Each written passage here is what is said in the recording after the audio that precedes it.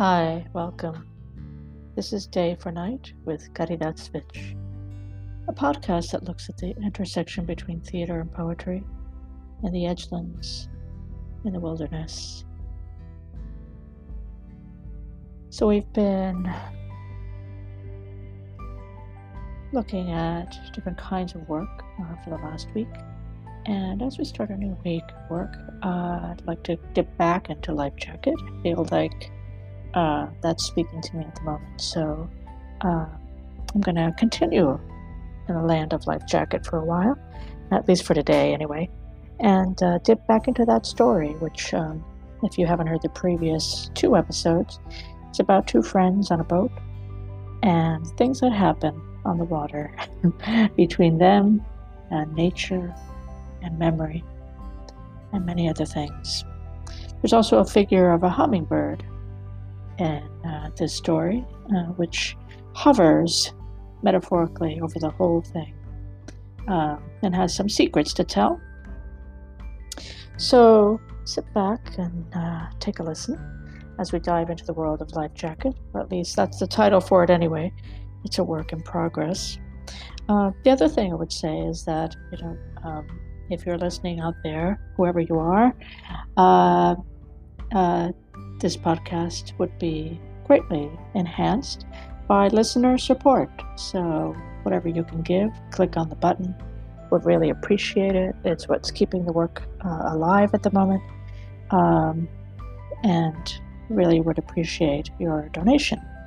So I'll say that. And as always, before everything,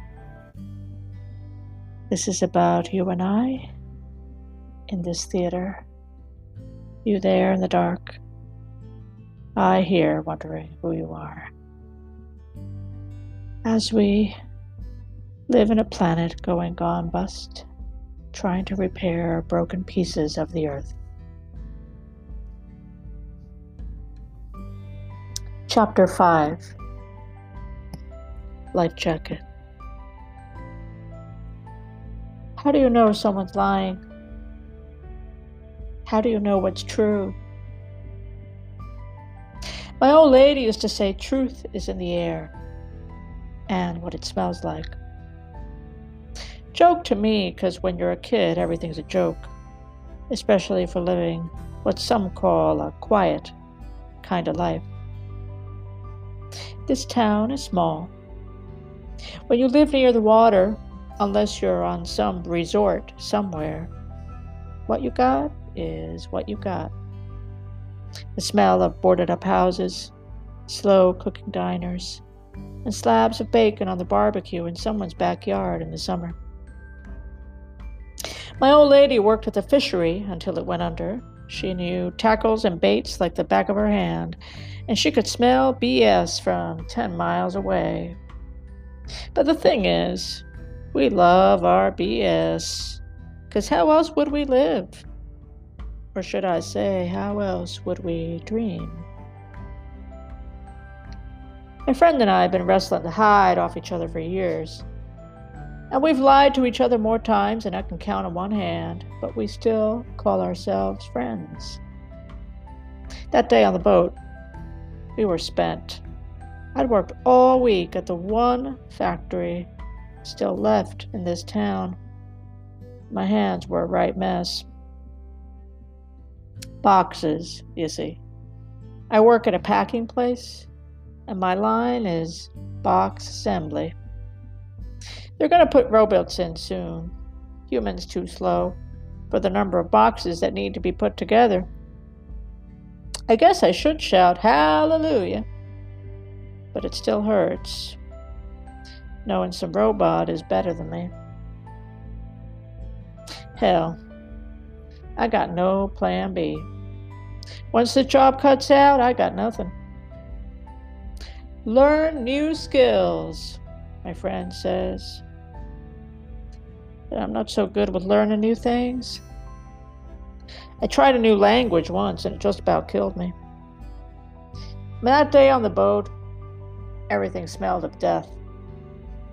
I kept saying we should throttle back, but my friend swore left and right that the thump on the hull was nothing but a lie. Stupid, selfish lie. We got into the kind of fight that even Ahab and Moby Dick would have cried about. Let go of the helm, started thrashing on the floor of the boat, arms flailing, wood creaking every which way, minds thick with beer, and memories of 1,000 Sundays. Cursing at old playground injuries, cellar parties, and the awful sweaters we wore to church that one time when we were both stoned to the gills and in desperate need of shut-eye. We swore our hate. We scratched our sadness. We bit into the rage that had fueled us both for years, not looking at how the sky kept turning black and how the boat kept rushing forward, and how if we really wanted to end things, all we had to do was stink the air with our dark, messy truths and call it the last Sunday of all the Sundays we'd ever see again.